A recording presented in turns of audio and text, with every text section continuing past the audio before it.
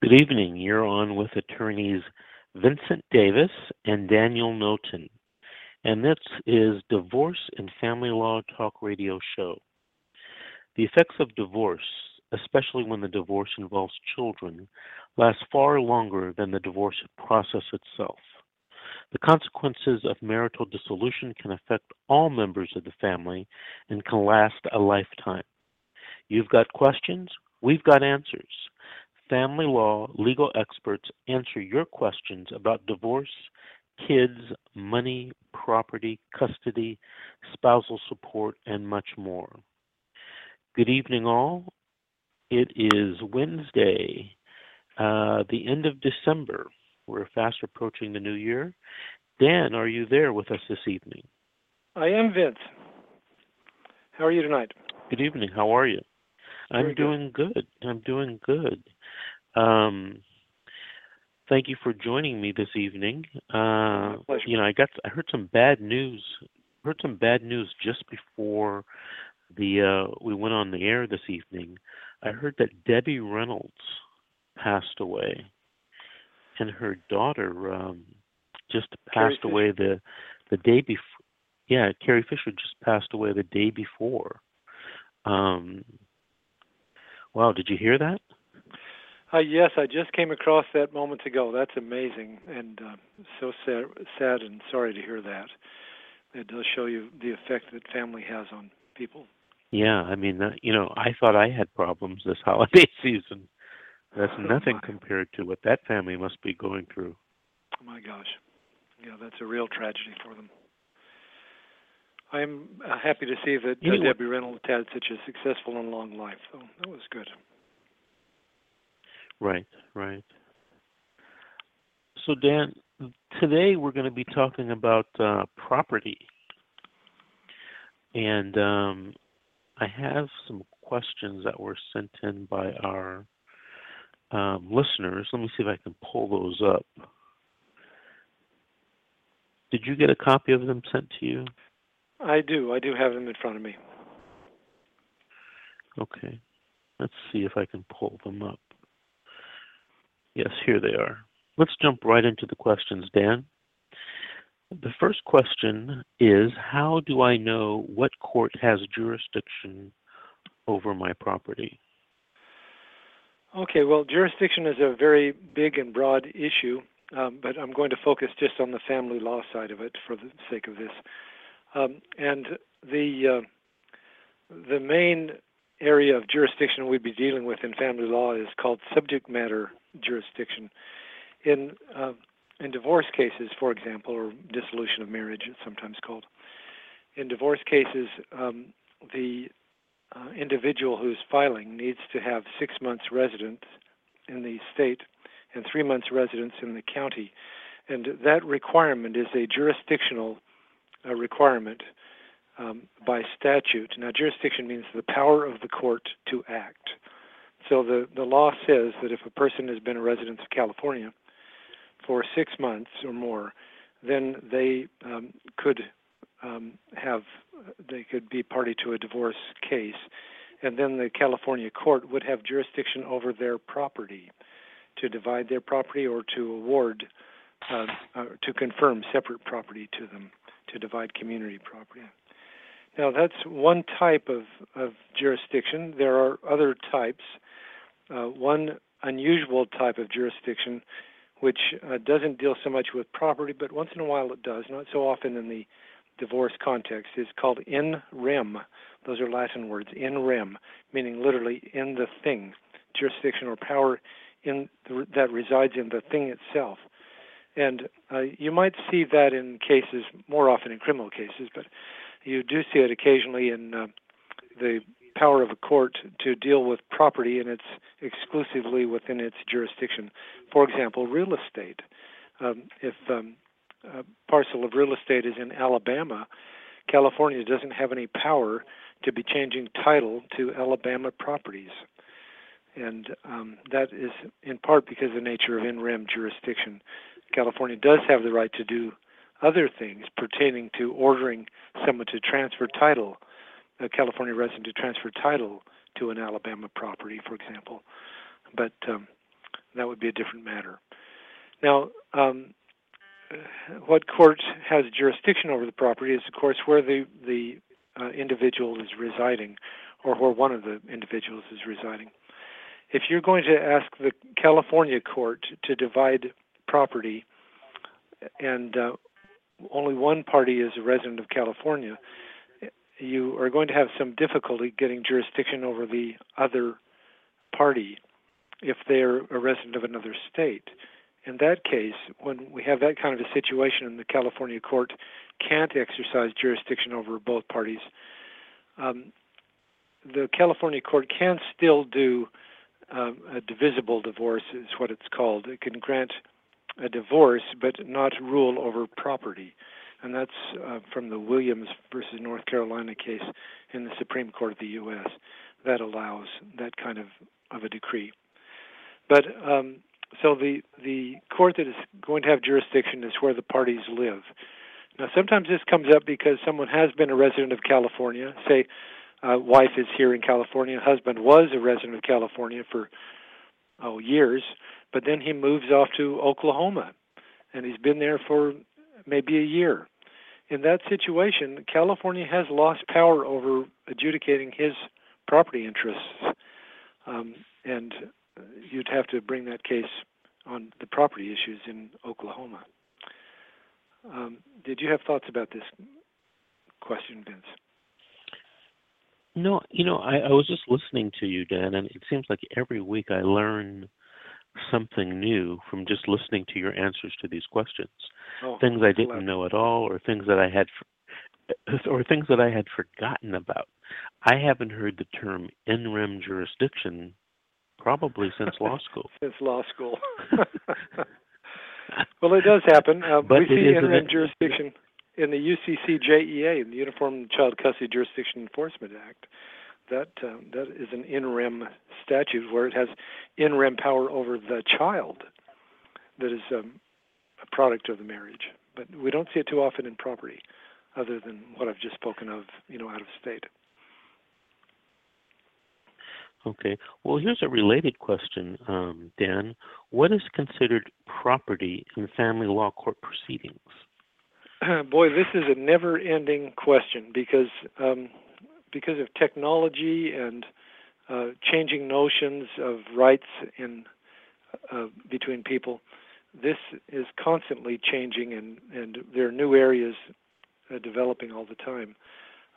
Of course, we all know that property in family court proceedings will consist of the usual personal property. Now, when I say personal property, that's just a legal term meaning tangible type property, other than real estate. Now, that type of property is cars, for example, or insurance, stock certificates or stock rights, stock account rights, investments. Those kinds of things are obvious personal property that the family court has power over in divorce, separation, annulments, those kinds of cases. The more interesting cases are where there are inchoate rights, or rights that are not quite so clear or that are still developing. Some time ago, when I first started practicing, pensions were not considered to be property or community property in family court proceedings. And there was a famous case called the marriage of French, out of the California Supreme Court, where they had held that you could not have an expectancy in a non-vested pension. So, for example, a gentleman who might have 19 years of his 20-year pension in the military could get divorced and walk away with the whole pension because it hadn't vested yet under the French ruling. That was turned upside down by the Supreme Court of California in the Brown case, where marriage of Brown held that pensions would be divisible even though they had not fully vested yet. And there have been developments since then, of course, too. Other things we don't think about too often, but are property definitely, are options. If you have an option to buy real estate or an option to exercise a lease, that can be property, can be community property if it was acquired during the marriage, based on the inception of title concept. Or royalties. Royalties are, say, book royalties, film royalties, that kind of thing can and often is held to be community property, depending on when it was accrued or accumulated or earned. And naturally, businesses are property too. That's personal property again. Business interests of all kinds are personal property and can be divided and can be community. Then real estate naturally can be, while it can be held in various ways, it can also be divided by the family court, and often is every day. It's divided by family courts, whether it's community property or separate property or other holdings. And some more unusual things, issues come up in, for example, sick leave. Sick leave, I believe there are cases holding sick leave can be community property if it's the kind, if it is not lost when it's not used. And insurance can be divided in family court proceedings. Now, we are used to the usual life insurance, whole life or universal life, but term insurance, almost like renting insurance for a year. Term insurance, while it's often not considered community property in a practical way, it can be considered community property in the sense of whether you can replace it if there's a value to the insurance because you're now at a position where you can't get new term insurance. That can be divisible. And let's see, some other, for example, buyouts in retirement plans. Every once in a while, a company might have a separation, a lump sum payment to an employee, and then we'll often have a battle about whether that buyout, that separation buyout or separation lump sum payment, whether that's community or separate property.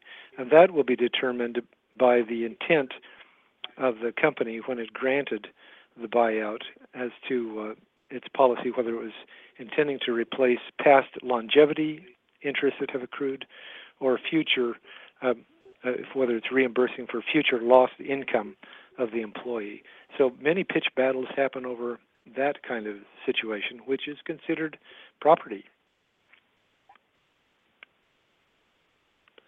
I have a question for you. Sure. What about lawsuits or workers' compensation cases? Okay. Personal injury lawsuits, for example, can be adjudicated as community property. But my understanding of the law on this is that the court has discretion as to the percentage, that it doesn't have to be a fixed 50% in a personal injury case. Workers' comp, my latest information of workers' comp is that it's the area is in a bit of a turbulent situation. Courts have held that workers' comp interests are the property of the injured spouse, the employee's spouse. Other courts have, however, divided workers' comp benefits. So workers' comp, in any case of workers' comp, I think you have to stop and look very carefully at the extent of the injury, whether it's for future lost income, how much of the compensation being paid was for lost benefits or lost income during the marriage, during the coverture period, they call that.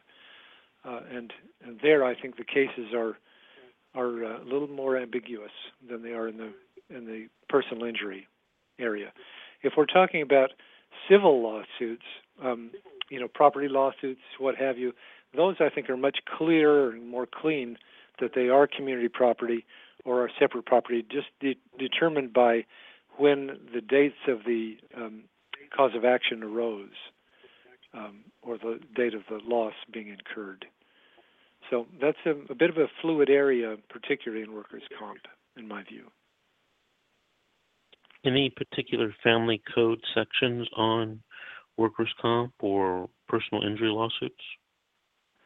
There are definitely, but I can't pull them right out of memory. Okay. There is a code dealing directly with personal injury. Alrighty. Let's go to the next question. What is the difference between community and separate property? And the related question is, what is quasi-community property? Okay. Let's start off with quasi-community property and community property. First of all, community property is defined as property that is accumulated or acquired during marriage. There's a presumption under Family Code 760, I think it is, that any property acquired during marriage is presumed to be community property. That can be rebutted by showing various things that would make it separate property. And, of course, separate property would be property that was acquired before marriage or during marriage by inheritance or a gift or devise, which is a fancy word of saying a gift of real estate, I believe. And any property that was acquired post-separation, those would be separate property. So that shows us the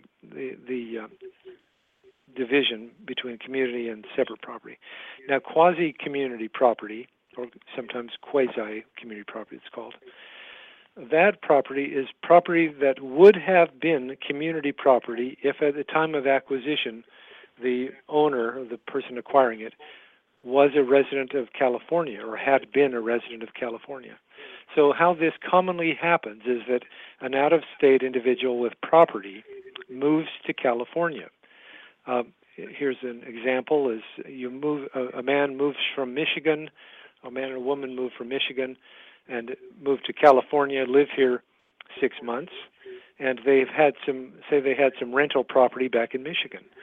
That on a divorce of that couple, that unfortunate couple, the California court can make orders pertaining to the Michigan real estate as quasi-community property, and that not just as real estate, but they could do that with cars that were acquired in Michigan or royalty interests that were acquired in Michigan, that kind of thing. So California has the power to deem that any of the property that is community or would have been community if they had been residents in California at the time it was acquired, they can divide all that, and they do often. There are a couple interesting issues that start popping up when we're talking about quasi-community property or property acquired before moving to California. With regard to separate property that was acquired in that other state, I think that the property rights as determined by that other state determine the rights in separate property. And there are some curious little issues about if a breach of fiduciary has happened with property acquired in another state, then you have to apply the laws of that other state with regard to breach of fiduciary as to determining how whether the breach of fiduciary has occurred before the parties moved to California. That you don't see happen very often, but it's something to keep in mind because a breach of fiduciary is rather fashionable in divorce cases these days.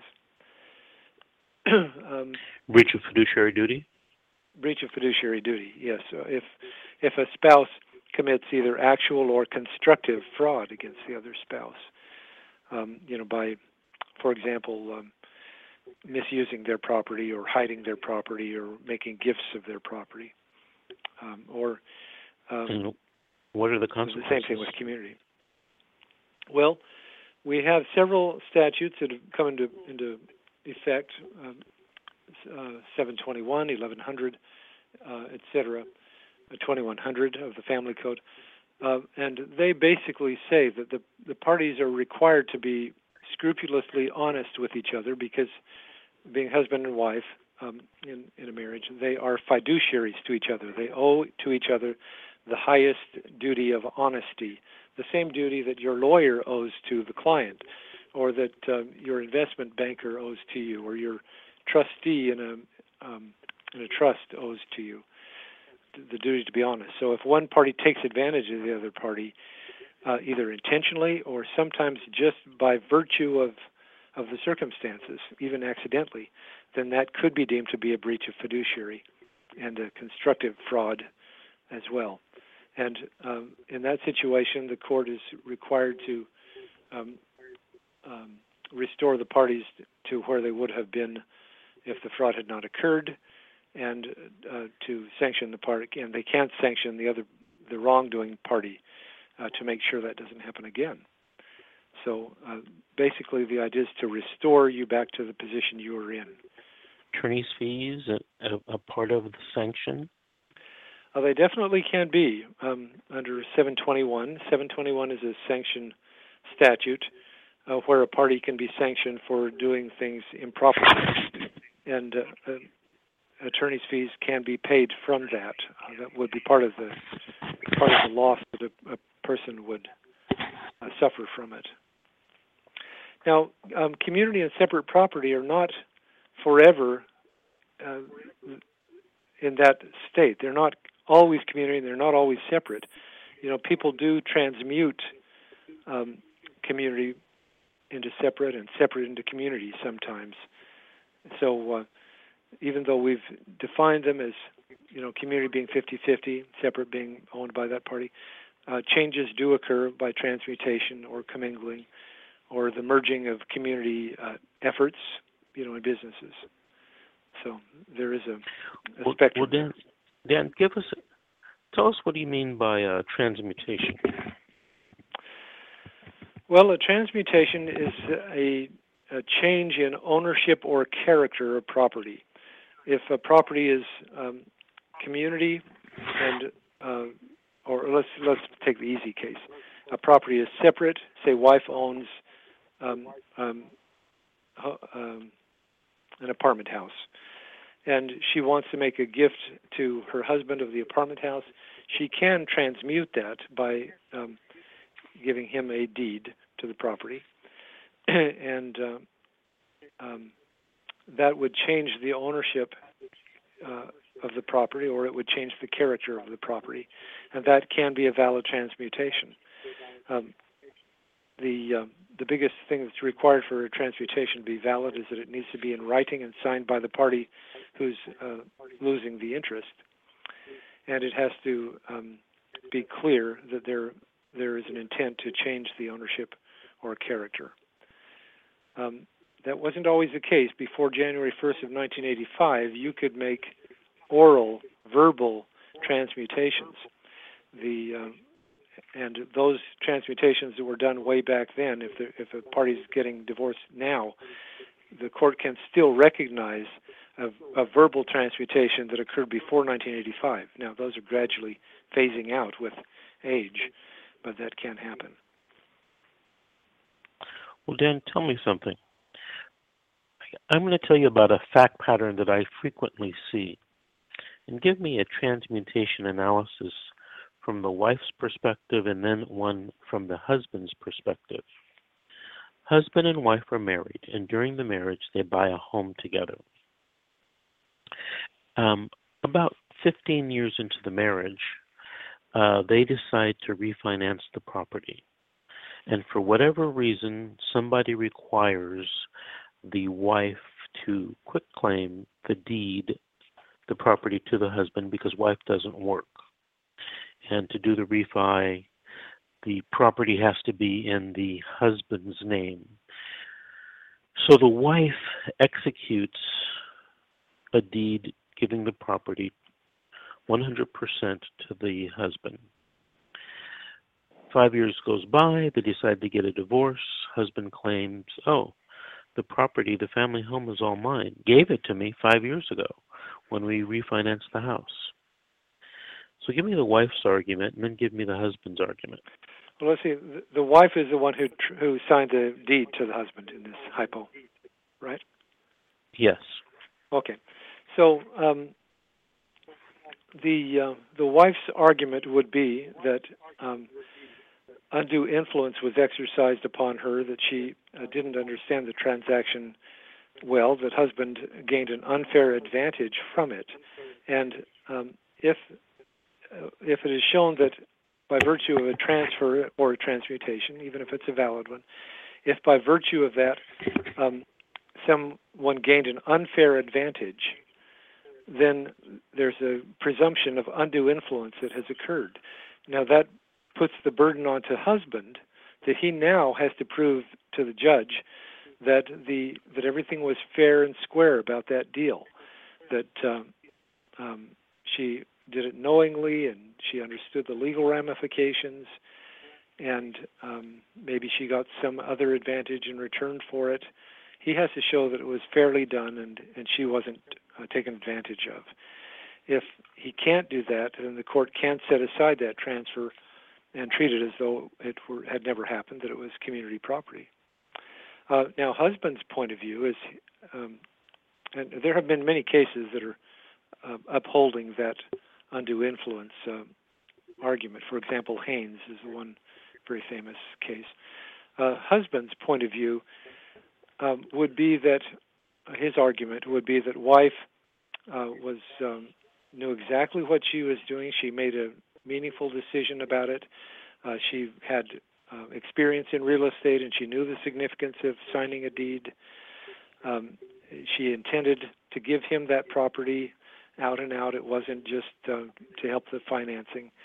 And if he can prove that, then there's a case called Matthews, which upholds of that kind of point of view, that it was a valid transfer if it was knowing and properly done. So that would be husband's best argument. In that kind of a situation, I'd probably prefer to be representing wife, because I think she probably has a better shot at setting that aside than husband does of preserving it. I think the courts are reluctant to uphold that, the position where she's losing something just basically by accident, or because some real estate broker or banker suggested it would be better if her credit was off of the property. You know, I was involved in a case a few years ago where the trial court ruled in favor of my client, who was the husband. And the key point that the judge made was that when the wife signed the deed, the husband, we provided evidence that the wife was given other consideration for getting off the deed. And in that particular case, the husband gave the wife another piece of real property where he signed a deed to her. He wasn't claiming any community interest in that property because he knew that he had given the property to her.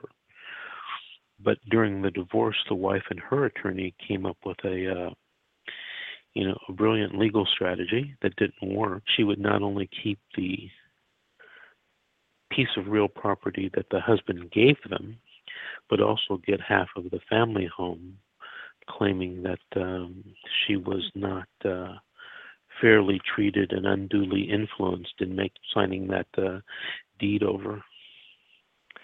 Well, that is interesting, and it sounds in some ways much like a post-marital agreement, and you could attack it on the same ground you could a post-marital agreement, which is that there wasn't sufficient information given, insufficient disclosure, or lack of voluntary action.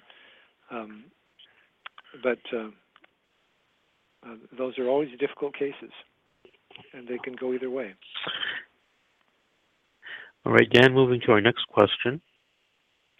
What is the date of separation, and why is that important? Well, date of separation comes up in either a divorce or a legal separation case. And date of separation is the date when, by subjective intent and objective actions, one of the parties expresses to the other for the last time that it's really over, that the relationship is really over this time. And and I say the last time because maybe it has been said before and maybe they've reconciled, but this is the last time. And when I mention subjective and objective actions, is because they have to intend and express that it's finished, and they have to act outwardly as though it's finished as well. There was a case where a doctor, I think it was a doctor, agreed with his wife that it was over, that they were separating, and yet he maintained for years the appearance to society that they were still together. And because of that lack of objective manifestation of the separation, the court later held that they were not separated because it was more of a hidden separation and ruled in favor of wife. The importance of the date of separation and why it is so often argued about is because that is the cutoff date for the acquisition of community property. And it's the cutoff date for the accumulation of debts as community property, too. So my earnings, up until the date we separate, my earnings are going to be community property. And the day after I separate from my wife, they're going to be my separate property, my earnings. And same with hers.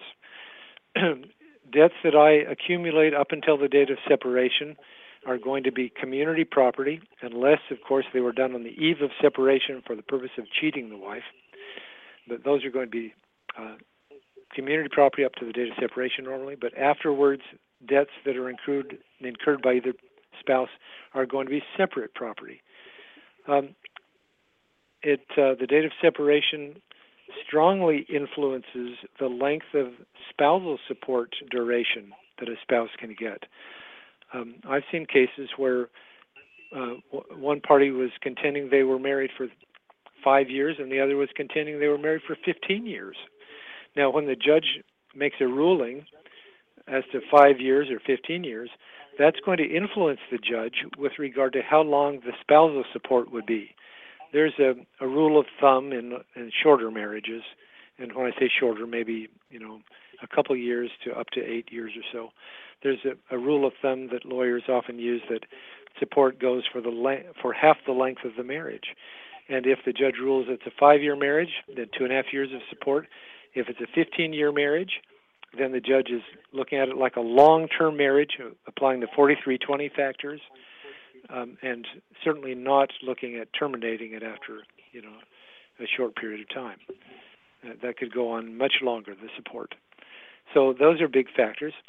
How this impacts people on a day-to-day basis, the date of separation, is the division of bank accounts, for example, are determined by the balances at date of separation, and who's responsible for the funds after that may be imputed to the party who is managing the bank account. And pension accrual rights are very important. The date of separation is the cutoff date for community accruals in pensions. So that up until that date, the pension contributions and accruals will be community property, and after the date of separation, pension accruals are going to be separate property of the employee spouse or the employee soon-to-be ex-spouse. Same thing with businesses. That gets much more exotic too in business division. The earnings of the business up until date of separation would normally be community property if it's a community property business, and after they're going to be separate property. There have been Go ahead. What about the date of separation as to real property? Is there any effect? Yes. Date of separation is going to have an effect on a number of things. It's going to have an effect on more Marsden reimbursements, and that is going to affect the value of the property on another score, a little more indirectly. On who is paying the principal, interest, taxes, and insurance on the mortgage or the trust deed on the property.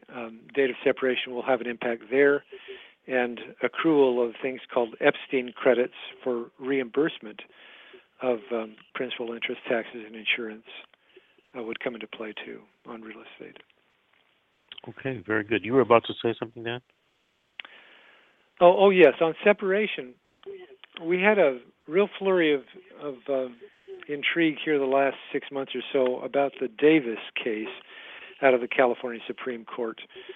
Davis basically held, marriage of Davis, basically held that where in a case where husband and wife had decided to be separated, yet continued to live in the same house after they had decided that they were separated, the court ruled in that case that they could not be separated, that actually by law, continuing to cohabit together in the same residence would disqualify them from being separated for this purpose. Now, I think there's been some statutory enactments since the Davis case was handed down, and that was only 4 or 5 months ago. And I believe the statute, the legislature is in the process of nullifying the Davis holding. I can't tell you the exact status of that right now, but in that kind of a situation where the parties have, for various reasons, continued to live together, even though they're not in the marital way, you'd have to stop and check the new statutory developments. What do you think the rationale for the Supreme Court? What was that rationale in the Davis case? Well, they were looking at a split of opinion. One court was going one way on this issue, and another was going another way. But I think the rationale is that if the parties are still residing together, that itself is a strong indicia, a strong indication that they are still acting as husband and wife. And I think the court may have wanted a more bright line for determining separation. They wanted a more clear, easily determined way of determining whether people were separated. And the parties living in the same house together was that bright line. And why do you think the legislature has moved to overrule Davis? Well, because views of lawyers not unlike myself, who have been in this situation many times, seeing couples who were living together, sleeping in different rooms, pressed by the fact that real estate is so high these days that parties can't afford to just go out and buy another house. If they were having a hard time with the finances in the one house, having two makes it even more than twice as difficult. So many times, spouses who have clearly decided to end their marriages and stopped all marital relationships, nonetheless, they still would continue living in the house because one of them couldn't afford to move out yet, and they're waiting for maybe the progress of the divorce division or assets coming from the divorce to fund their being able to move out. So as a practical consideration, a lot of us hated to see spouses in that situation ruled to not be separated.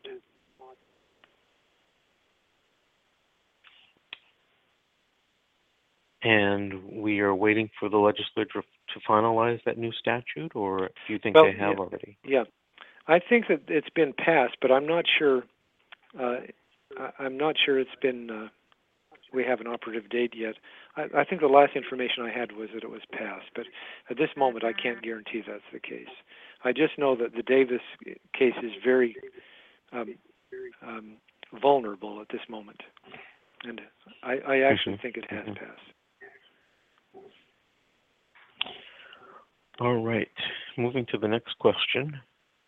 What are the 5 main methods of property division when you're getting divorced? Well, this typically arises. This kind of question typically arises when we're dividing the house. That's the most common way that you see this happening. So, the most frequent one, the most common method, is in-kind division. If you had a couple properties, one spouse might take one house, another may take the other house. You frequently see that the spouses, one will get one car, another car. Of course, if you have money in a bank account, you can divide money in kind because it's fungible, no problem. And just in-kind division is dividing up the value of the property and each party getting half of it. When you have items that are either fungible, divisible that way, or that can be equally offset. And by use of an equalization payment, even items that are not equal can be made equal. For example, let's say the equity in his car that he drives is $10,000 and the equity in her car is $15,000. He can pay her an equalization payment of $2,500, and the parties are equal. Now, that's an in-kind division. The second way is selling and dividing the property, and this is probably more common in the house situation most of the time. And that is if neither party can buy out, or if neither is inclined to buy out the other party, then the property would be sold and the proceeds would be divided. And the disadvantage of that, of course, is that now you're having to pay, perhaps 8% brokers and sales costs to sell that house just to be able to divide it. And another way, of course, is to do a buyout with a house.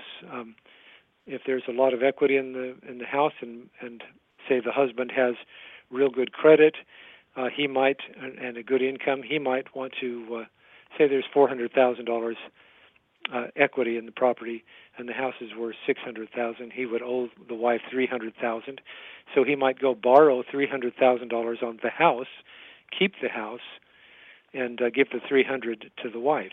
So that's another way of doing it.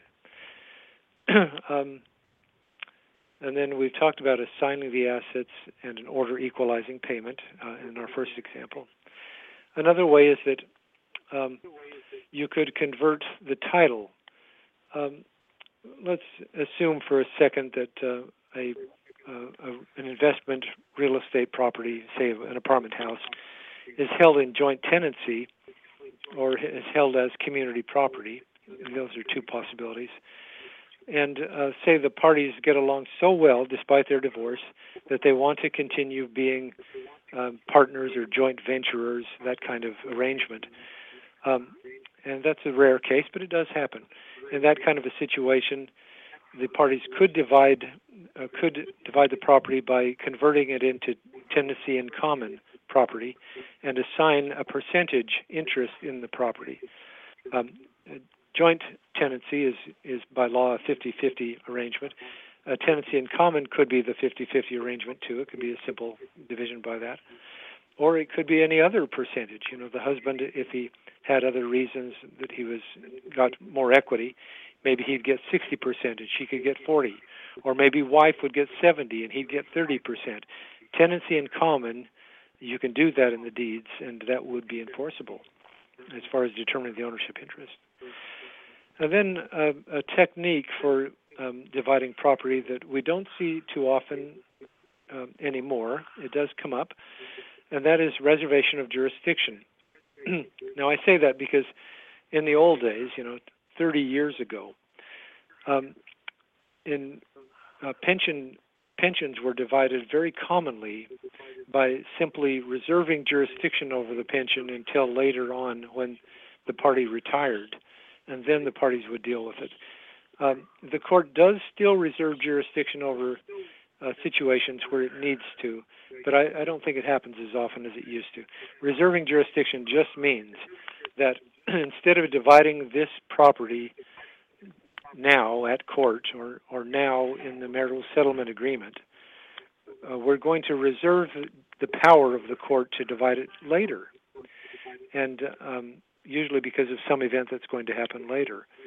So The disadvantage of that, of course, is you're putting off the unpleasant division until a later date. The advantage is that you're putting it off perhaps to a date when other events have determined the interest more clearly, or when the parties are getting along better and they can resolve the issue more readily. There is a case where this kind of thing has happened, where the court ruled reservation of jurisdiction. I thought it was kind of a curious one. Husband and wife owned a business, a property, and they owned a business. I'm thinking it was a bar or something like that. And the value of it was high if the husband would go out and renew his option to renew the lease. But he refused to do that, or declined to do that, because the lease was going to run soon, right after the divorce trial, and he wanted it appraised lower. And so without the renewed lease, the property was worth less. The court in that case held that the court would reserve jurisdiction over it, and the wife could revisit the question upon the husband renewing the lease. So reservation of jurisdiction can be used artfully in certain circumstances when we don't know the exact events that are going to occur. Very good, very good. Let me pull up the next question. We touched upon this subject earlier. You mentioned this word, but what is commingling? Commingling is where funds are hopelessly intermixed such that they can't be directly traced to separate property or community property. That is, where funds which were in part, some of the funds were community and some of the funds were separate. Records haven't been kept sufficiently that the parties now can't trace directly back to where the separate property was. When that happens, the law says that all the funds will be determined to be community. So that, of course, can be a serious consequence depending on the size of the fund. And in complicated cases where parties are trying to track property back to separate property so that they can get their separate property out of the divorce, in that situation, if they can't trace past a certain point to get to that proof, then they're stuck with it being deemed by the court to be community property. So it does convert it to community property. There are a couple ways of doing tracing. Can you give us an example? Yeah.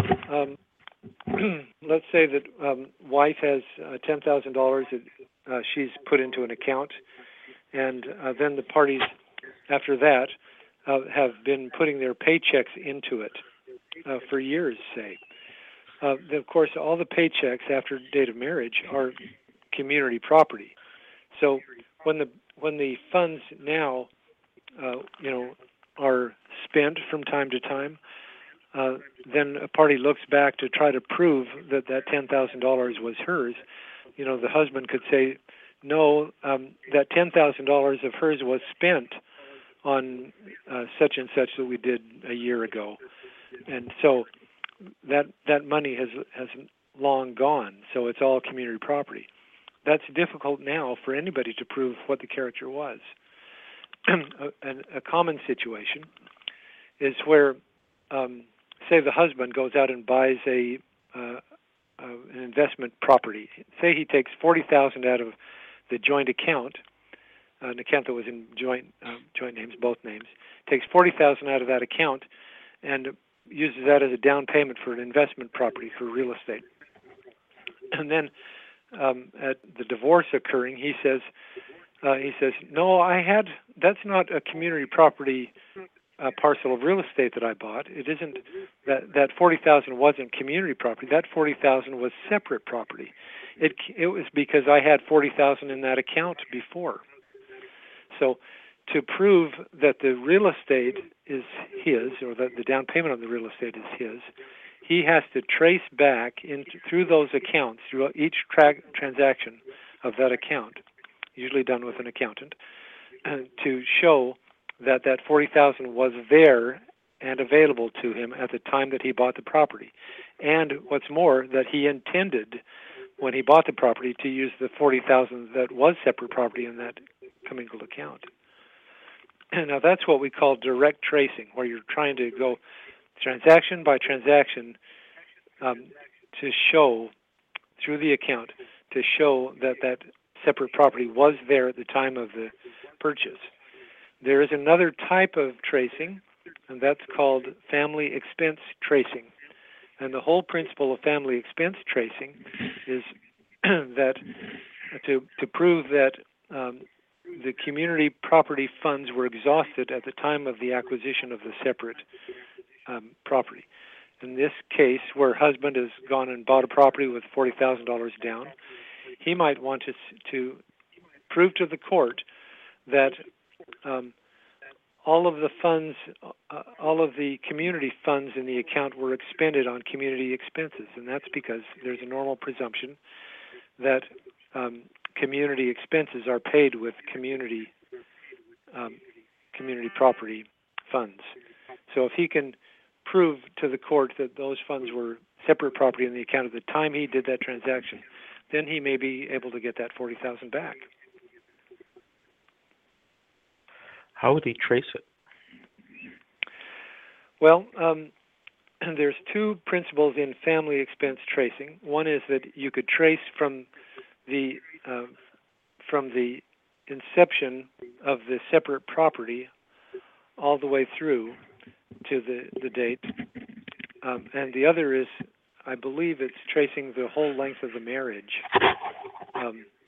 But the tracing is basically that he would have to show, check by check, that the expenses of the family, the community expenses during the marriage, used up all of the community property funds that were there. Say that the parties earned $50,000 total a year, and were spending $60,000 a year. Then during that period of time, if you can use that period of time, if that's the applicable period, that would show that the entire amount contributed from their earnings, the community earnings, were expended. So anything left in that account would be separate property, if you can show that at the beginning it started off with separate property. Very good. Interesting. Would you need a CPA to help you do this? Unfortunately, normally, yes, and not only a CPA, but someone who's very familiar with divorce proceedings. So, and it's very expensive to hire CPAs to do it, but there are people who do, and that would be normally expected by the court to prove that tracing.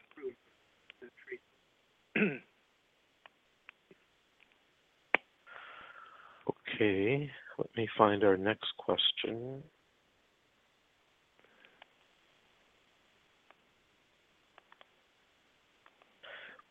Do you have going back to that tracing issue, do you have an accountant you like to use when you're faced with these issues?